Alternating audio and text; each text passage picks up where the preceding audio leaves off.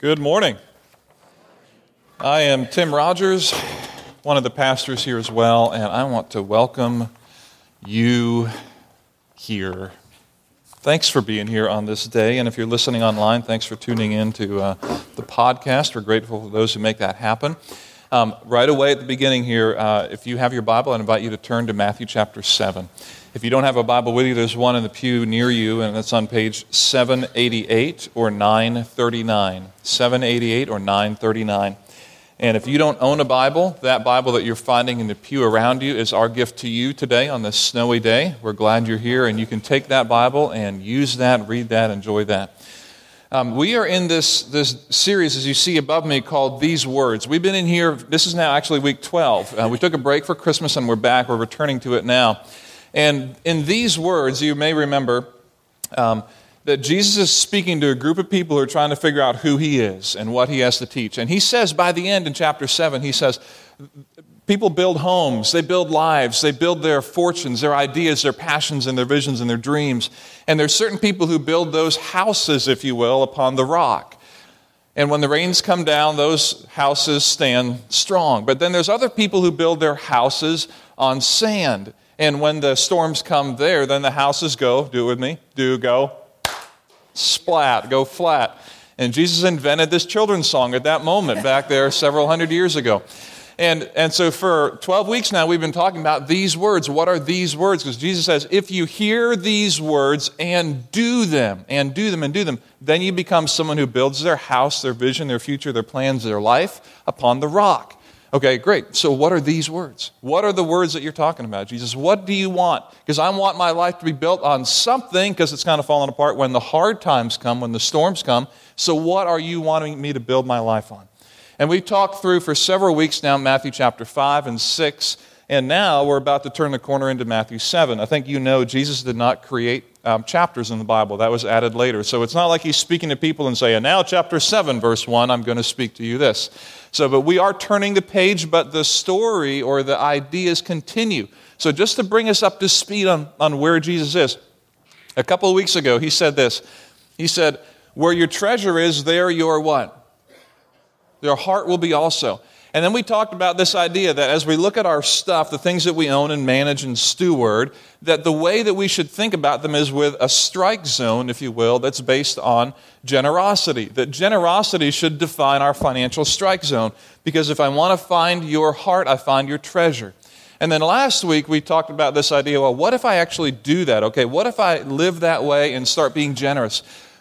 I'm going to run out of stuff. Like, I just can't give away all my stuff. I mean, how generous should I be? Because I need money, and I got a future, and my kids and my grandkids and my retirement. And what should I do? And so Jesus comes back and he's like, don't worry. Do not worry about tomorrow. And we talked about this idea that worry is a choice to live in fear. He said, don't worry. Listen, look at the birds of the air and the lilies of the field. God provides for them. They're beautiful. They're sustained. Don't worry. You're like, well, how can I do that? How can I choose not to worry? And then he makes this comment. He says, your heavenly Father knows. Your heavenly Father knows. So you're telling me, Jesus, as I'm sitting here listening to you, you want me to be generous with my stuff. You want me not to worry, but I'm going to worry. And Jesus says, listen, relax. Dad knows, okay? Dad knows what you need before you even need it. And in the course of all of this, we find ourselves, if you're honest, kind of falling short. And we talked about this final reality too, that Jesus is speaking about things in the ideal. He's saying this is how the world should really work. And then we find ourselves over here, kind of in the real world over here, saying, man, that would be awesome if I could live with a generous strike zone, but maybe I need to just make a little bit more money and I can do that. And it'd be great if I wouldn't have to worry, but I heard that message last week, and this week I worried a lot. And so I'm in the real part of my life, and I look at this and I feel like, okay, here's the space to grow in between the real and the ideal. And this is Jesus' message to these people. They're sitting there on the mount listening to him speak, and they're feeling not unlike you are, like, good grief, these standards are so high, if not impossible. And Jesus is like, yep, this is the kingdom of God. This is the kingdom of God. Now today, Jesus takes us to a place that we don't always like to go. A place here that all of us have. I'm going to put this here. a place in our heart and life as we transition from chapter 6 to chapter 7 to this place that we all have but don't like to talk about. It's a place that we're comfortable sitting on as long as some other people don't know we're sitting on it, because we can sit here without people knowing we're doing it. And it feels comfortable, as I've sat here before. And I remember sitting on this stool in my life about 18 years ago. And I sit here regularly, mind you. But this particular story about 18 years ago, I remember as perhaps one of the most internally, if you will, embarrassing and hypocritical moments in my life. When I was a student at Lancaster Bible College, and in walked a new student, a transfer from what was at the time Philadelphia Biblical University. And he walked in the classroom, and I looked at him. You're kidding me. What do you don't get it, do you? This is not what we're about. In walks a guy with his pants hanging down. This was before the American Idol Pants on the Ground song became cool. Right? He had, low dragon pants, hip-hop look to him, spoke ghetto style. Later on, to me, I got to know him later, he would, as I'm walking across campus, he's like, "Hey, Roger Dodger, what up, bro?" And I'm like, "Hi." That's about my response to that, because that's not my deal, right? So I'm sitting here, and I'm like, what are you doing here? Like, this is, and mind you, I'm not saying any of this, right? But internally, I'm sitting here like, this guy's going to get wasted here at LBC. And then I start to get to know him. And here's what I learned. That he's a Dove Award-winning rap artist from Philadelphia who uses hip-hop to spread the gospel in this culture. And that, in fact, his dad, when he grew up in the city, his dad, instead of having him go out to play with the kids, he would make him sit down and read the dictionary. And his vocabulary was incredible compared to anyone else's in that classroom that I would look at.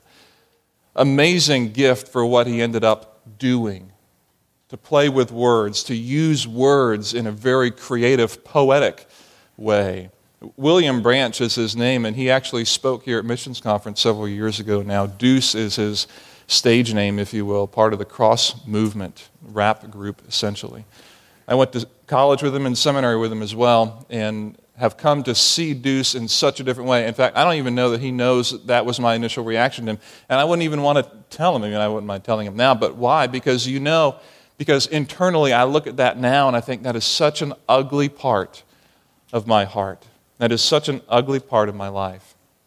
To look at someone and say, man, I know what you're about, based on what I see.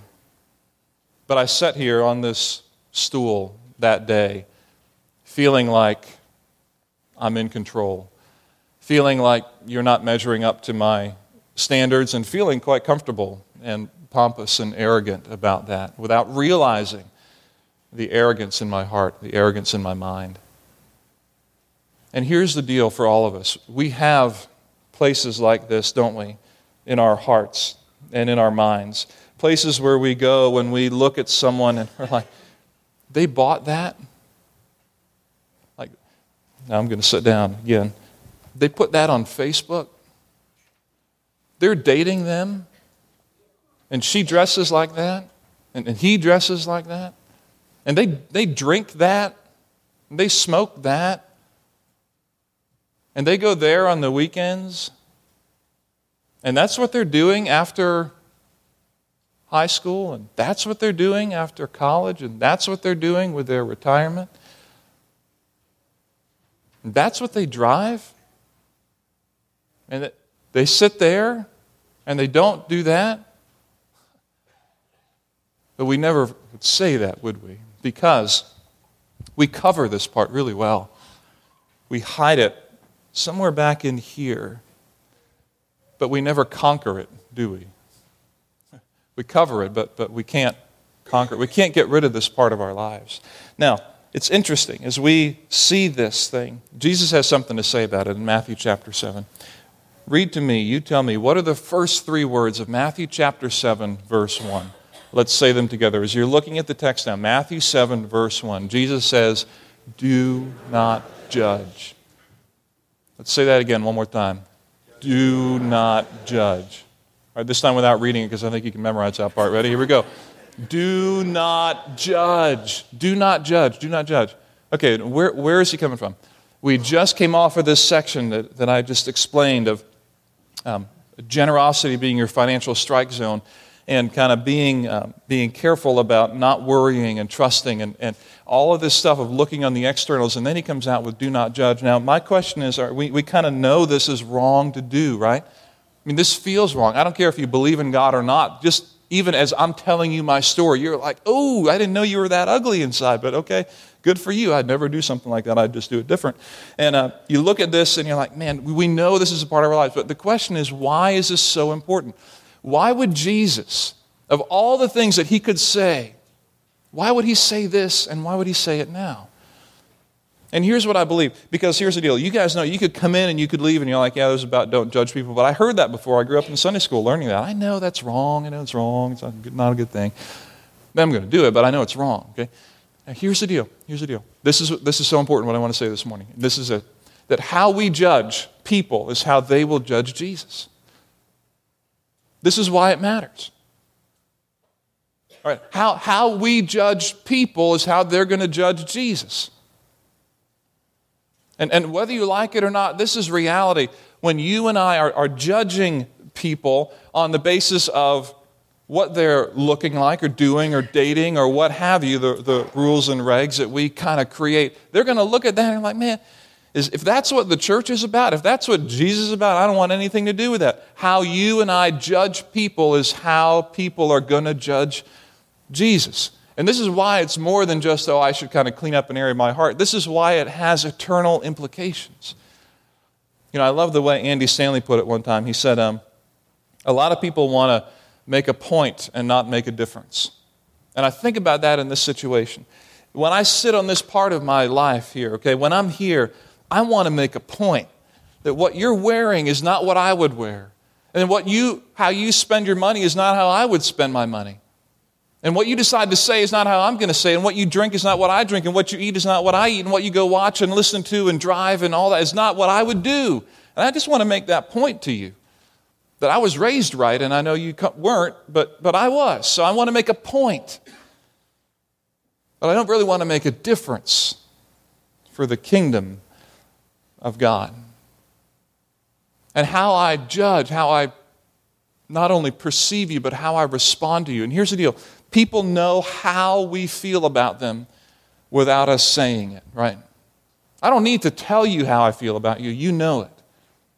And you may never have processed that before, but that is very true. People know what you think about them without you even saying a word. There's something about us. We have that ability. And Jesus comes into the middle of all this and he's like, do not judge. And then what does he say next? Or what? You will be judged. Do not judge, or you too will be judged. Then verse 2 continues, for in the same way you judge others, you will be judged, and with the measure you use, it will be measured to you. Now, little English lesson here, okay? Little grammar deal, it's important. Verses 1 and 2 has something we call a future passive tense to it, and here's where this matters. You used this before when you were, if you've ever been a parent or a kid, and everyone's been a kid, all right? You're at home with mom, and you've done something wrong, and mom is like, when dad comes home, this will happen to you. Future passive. In other words, you're not going to do it, dad is going to do it to you, just so you know. And this is the same thing, okay? Don't judge or you too will be judged, right? And that's what it says. You too will be judged. So the question is, by who and when? Who am I going to be judged by? By you? By the people that I judge? Who am I going to be judged by? And then the measure you use, it will be measured to you. When? And by who? How? And the implication behind all this is that God the Father is the one who in the future will judge us and measure us according to the same measure that we use. Those are sobering realities right there, aren't they? To look at the condition of my heart and say, yeah, man, someday God's going to judge me in the same way, in the same critical spirit that I judge other people. Don't judge or you too will be judged. Now, here's the problem. The problem is there's a tremendous amount of misunderstanding about what this means, right?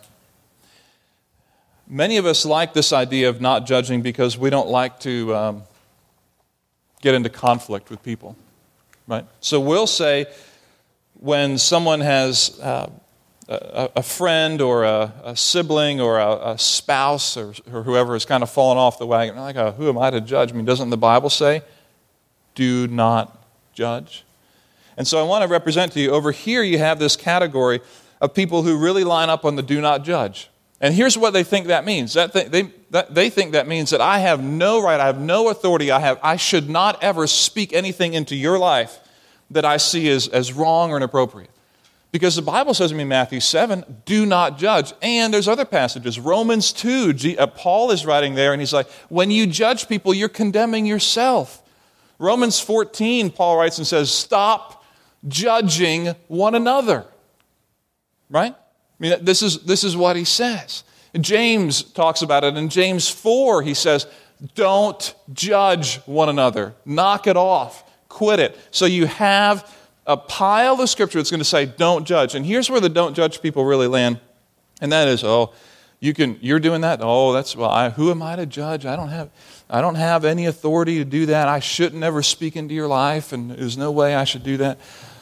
And we when we're over on this extreme, we think that we essentially are very passive in our care for one another. We think, man, the Bible has kind of cut out any opportunity I have to sharpen you.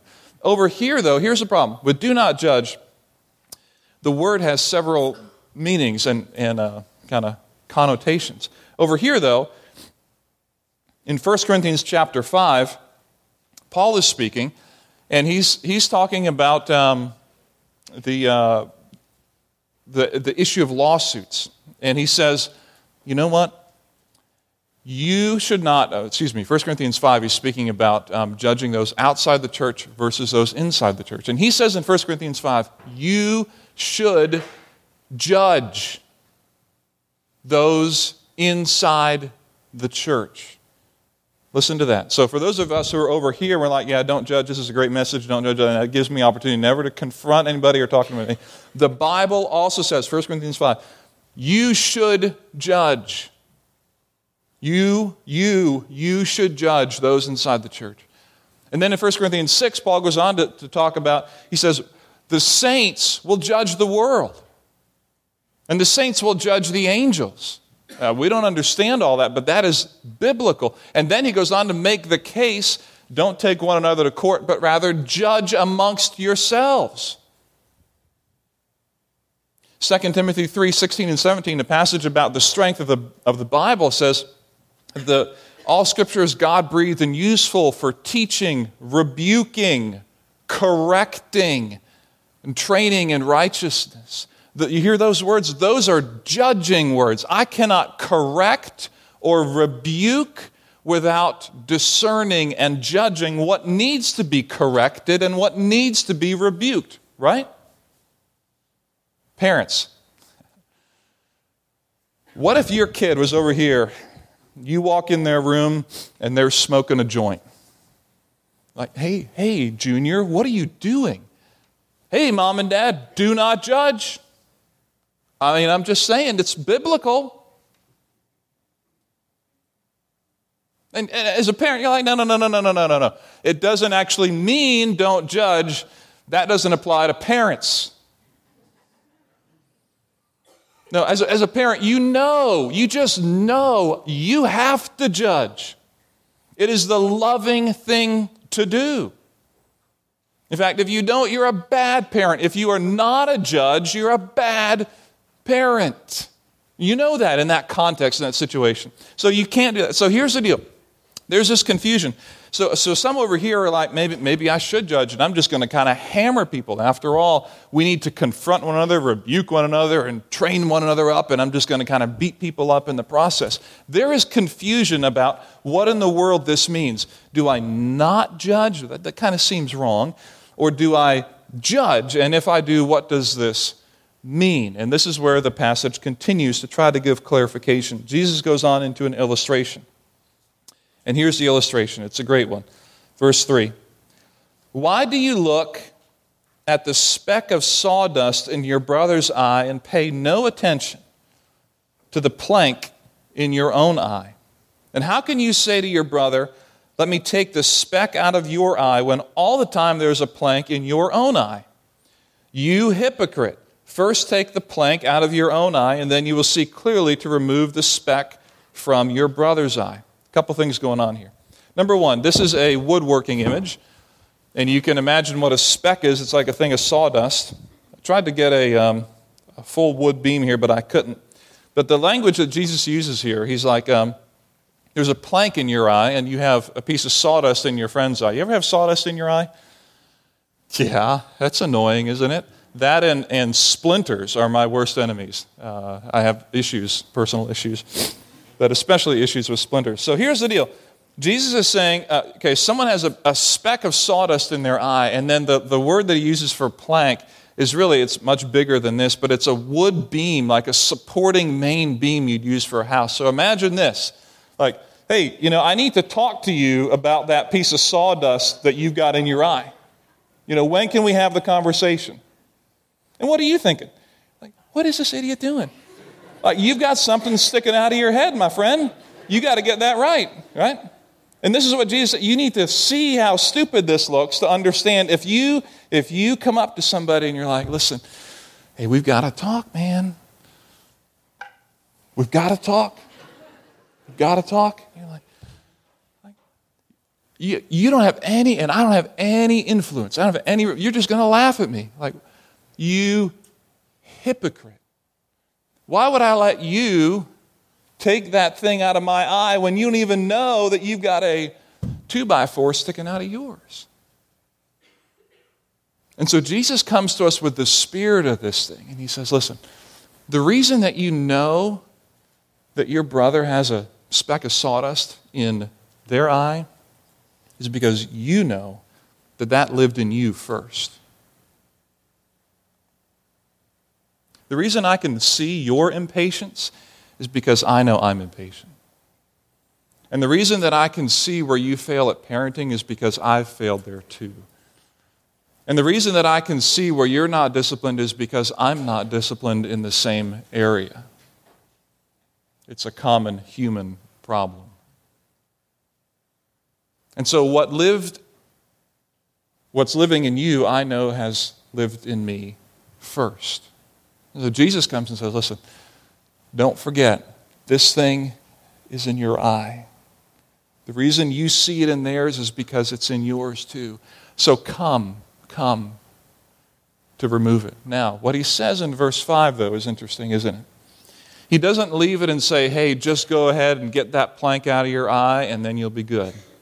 He says, first remove the plank from your eye, and then you will see what?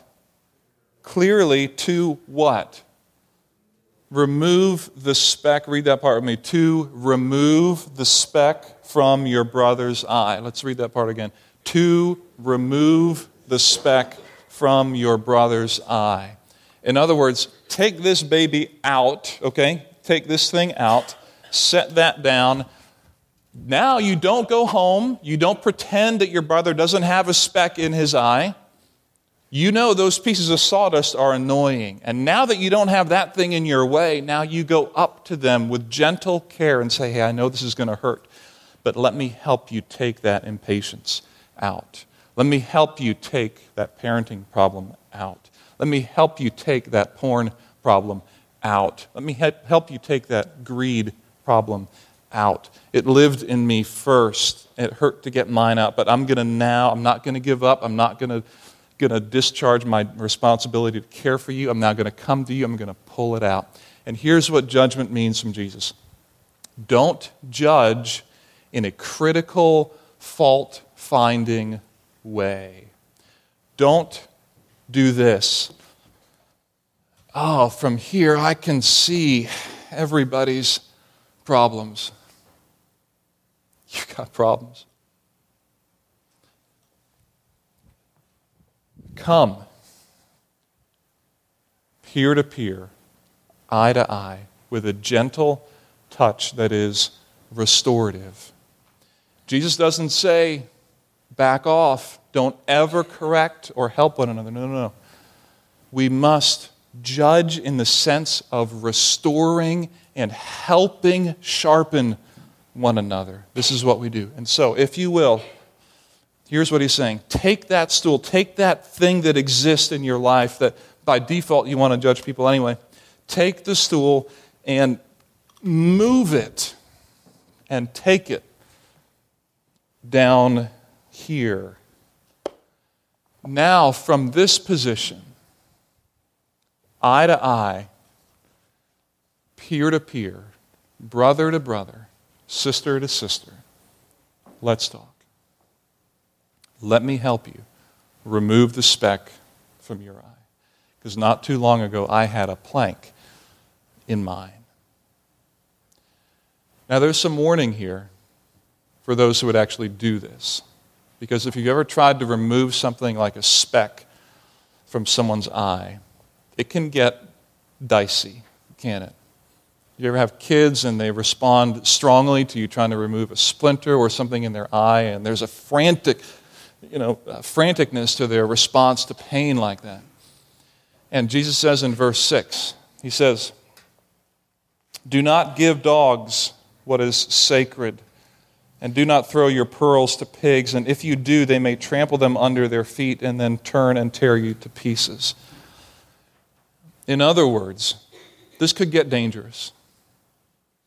Don't expect to sit down with someone and stick your finger in their eye and pull something out without some kickback sometimes. When people aren't ready for that kind of conversation, it can get difficult and it can be hard. Restoration, redemption is like a sacred gift to give to one another. To say, I want to help you grow. And not many people are going to do this, but I'm telling you, I have had a plank. You've only got a speck. But be aware, there are some who are going to respond to that sacredness of that restoration and say, I don't want this. Who are you to judge? Just be aware. Not everyone's ready. But it doesn't mean we shouldn't lovingly try. But what can we do? I'd like to suggest a couple of things to try to bring this home for you. So when are we to judge? When are we to judge? When am I supposed to know that I should pursue a conversation or a restorative kind of a thing with you? And I'm taking this from the Peacemakers material. They've been very helpful to me and to us in the past in working through this. When do I know when I should come to speak to you? When do I say, this is just a personal issue that I have? When is it right to come talk to you or you come talk to me about something that we see in one another? Okay. First of all, I ask 3 questions. Number 1, is it dishonoring? Here it comes. Here we go. Is it dishonoring God? Is what I see happening in your life or what you see happening in my life, first of all, dishonoring God? The way that I'm carrying myself about is tarnishing the name of Jesus. That could be on Facebook, it could be at work, it could be at a family gathering, it could be something like that where people are looking like, hey, wait, didn't you say that you're a Jesus follower and you're acting like that? That's dishonoring to God. And so if this thing is dishonoring to God, I need to come to you and speak to you. And secondly, this, is it hurting other people? Okay, maybe that God is not dishonored in this sense, but man, others are being hurt by your insensitivity. You don't even know that. But you didn't even ask how this is going. You carried on with the day like nothing's going on. And you're impatient. And people aren't going to tell you that, but I think I might need to because people are being hurt by your actions. You're coming to me the same way. Listen, Tim, this is what you're not seeing, and it's hurting people. And here's how it's hurting them. And thirdly, is it standing in the way of my relationship with you?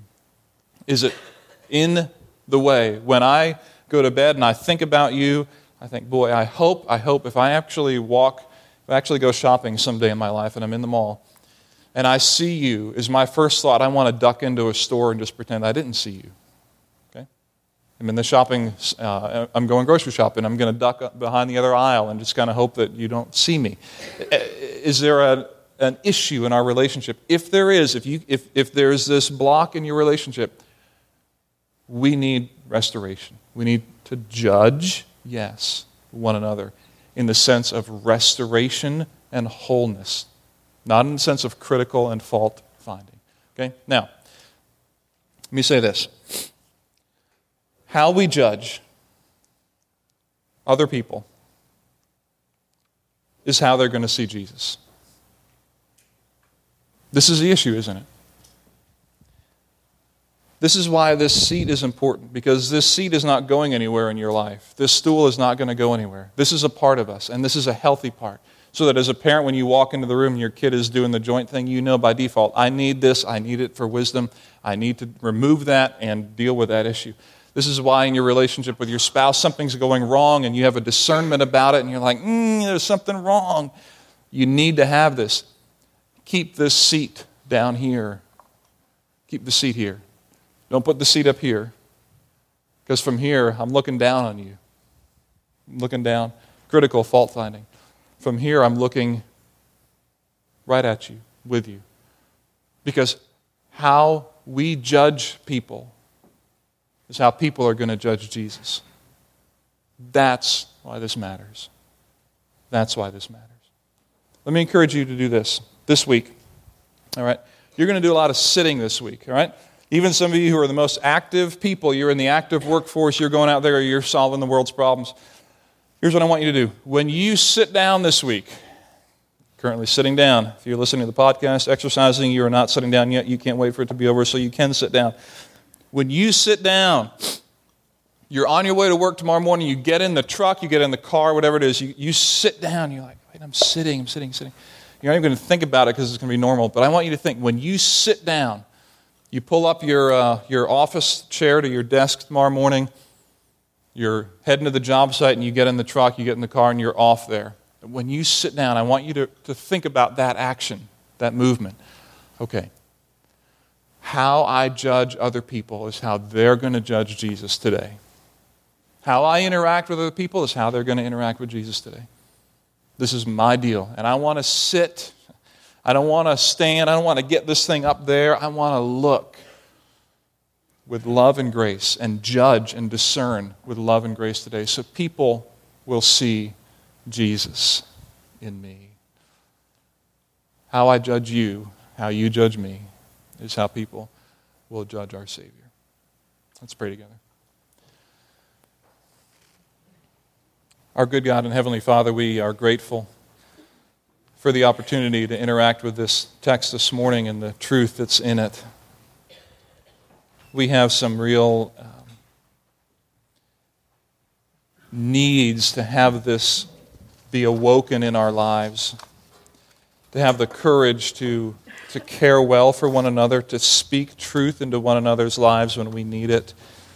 For those of us here this morning who may never have thought, man, I really do need to judge, I need to be discerning, I don't need to be a judge in the judicial sense, but I need to be a friend and a judge in that sense, where I'm helping encourage growth for those in my Sunday school class, in my neighborhood, in my work, in my family, in my small group. And there's been something that's been going on in my life with my spouse or with someone else that I know of, and I just think they're making wrong choices. And I always thought it wasn't my place, but maybe it is, because how I judge is how people will see Jesus.